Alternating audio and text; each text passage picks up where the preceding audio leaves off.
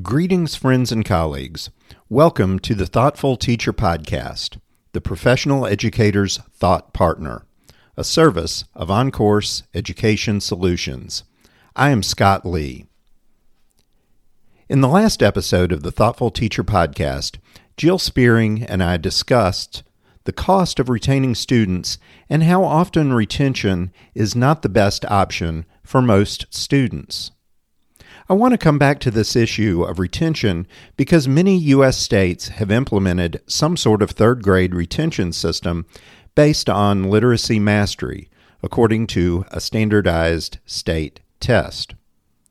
With pending legislation, it is likely that nearly half of all states either currently have or soon will have some sort of third grade retention system in place.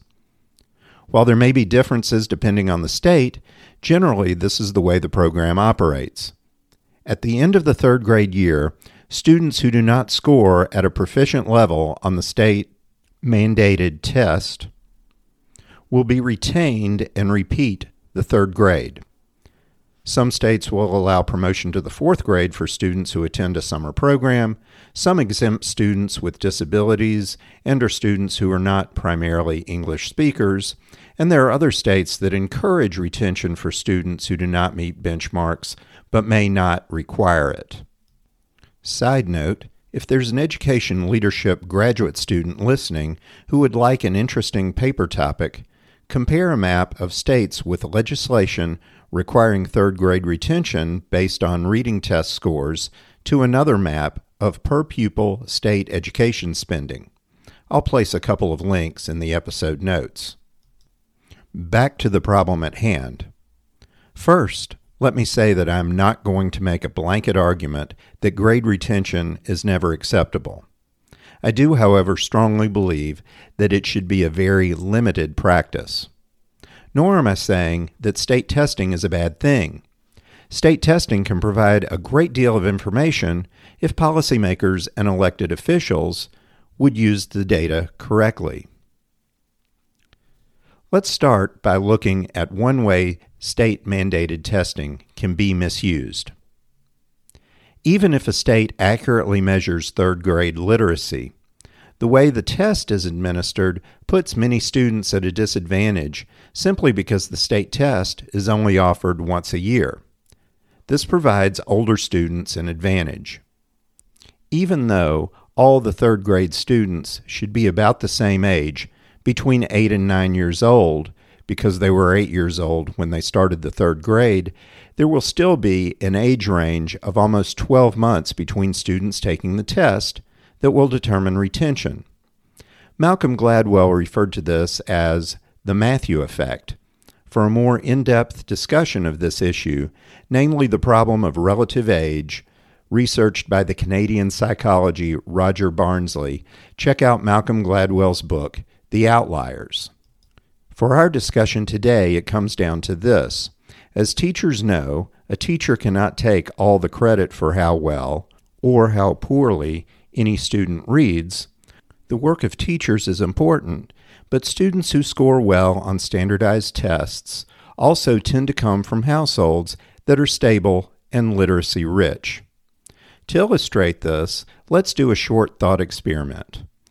We'll compare the test scores of two students from literacy-rich environments, because even in this case, there will be an enormous opportunity for discrepancy based solely on the age of a student. Student 1 had a birthday a few days after the grade cutoff date and is already 9 years old at the time the student takes the state test. Student 2 is still 8 and will not turn 9 until late in the summer. The older student is 50 weeks older than the younger student.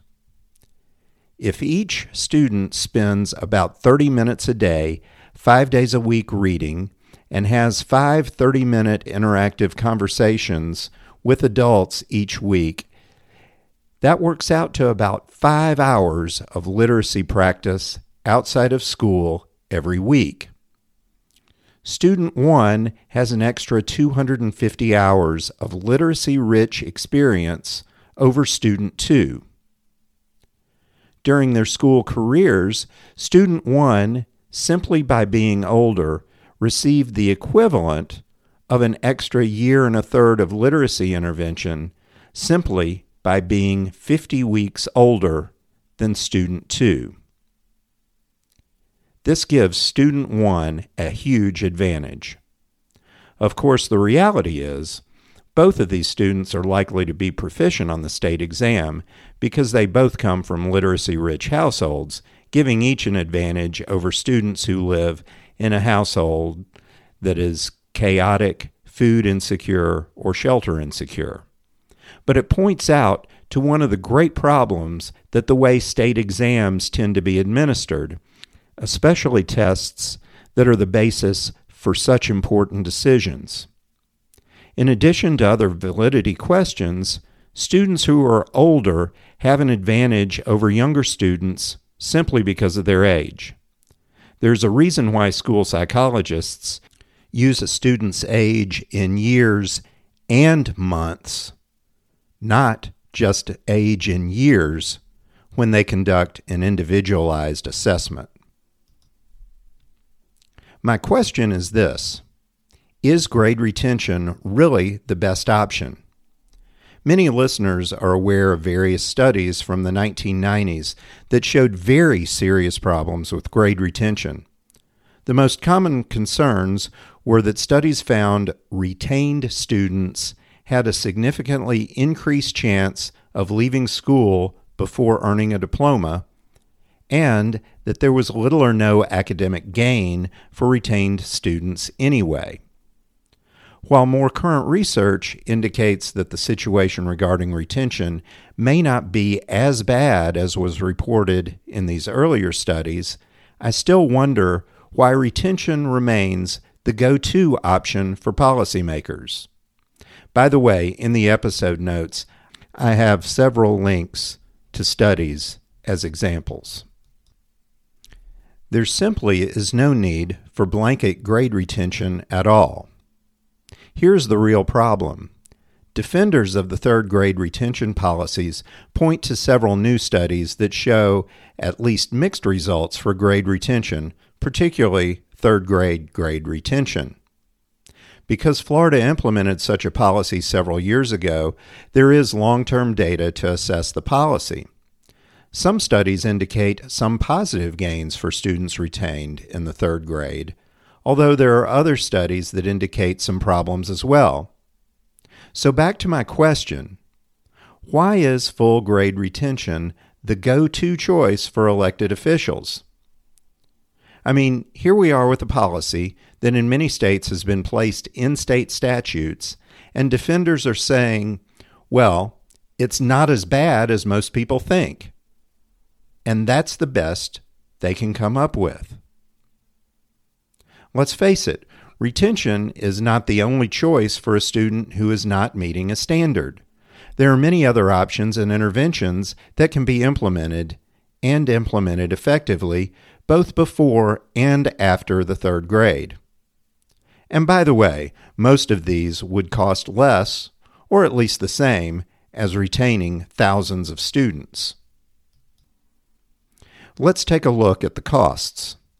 While every state is different, in some states there are estimates that 20% or more third graders could be retained.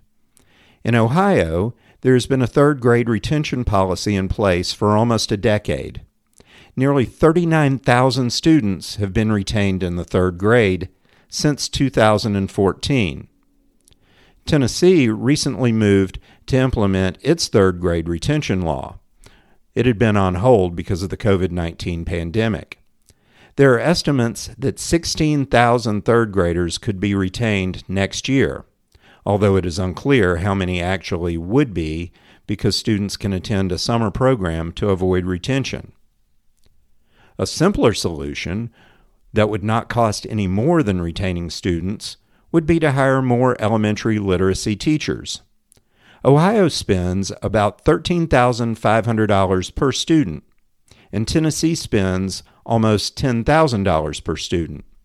So for the cost of retaining 3 or 4 students at one school, an additional literacy teacher could be hired to provide focused intervention, lower class sizes, provide trauma-informed education practices, or some combination of these. Given the authority and resources, educators can eliminate grade retention. In the early 2000s, I was an administrator at a two-campus K-12 school. We ended grade retention in grades K through 8 simply by deciding that we were going to. We did this along with implementing flexible groupings and scheduling and using focused interventions. Even the teachers who believed that the threat of grade retention motivated students didn't miss it once it was gone. We simply created other operational systems to make grade retention unnecessary. Different schools would have to do different things based on their own contexts, but educators can solve problems affecting their students better than almost any state legislator. Of course, that leads to another question for another day. If certain elected officials actually allowed teachers to solve problems, could those same legislators continue to complain about public education or threaten to dismantle public schools? The Thoughtful Teacher Podcast is brought to you as a service of OnCourse Education Solutions. If you would like to learn more about how we help schools and youth organizations embed social-emotional learning within their cultures and implement strength-based restorative interventions, please visit our website, www.encoursesolutions.net. This has been Episode 11 of the Fall 2022 season. If you enjoy this podcast, please tell your friends and colleagues about it, either in person or using social media. We also greatly appreciate positive reviews on the podcast app you use. The Thoughtful Teacher Podcast is hosted and produced by R. Scott Lee, who retains copyright. We encourage diverse opinions. However, opinions expressed do not necessarily reflect the views of producer, partners, or underwriters. On episodes with guests, guests are never compensated for appearance, nor do guests pay to appear. Transcripts are available following podcast publication at our website, thoughtfulteacherpodcast.com. Sponsorship opportunities or other inquiries may be made on the Contact Us page at our website, thoughtfulteacherpodcast.com. Please follow me on social media. My handle is at Dr. R. Scott Lee on both Instagram and Twitter. Proud member of the Podnuga Network.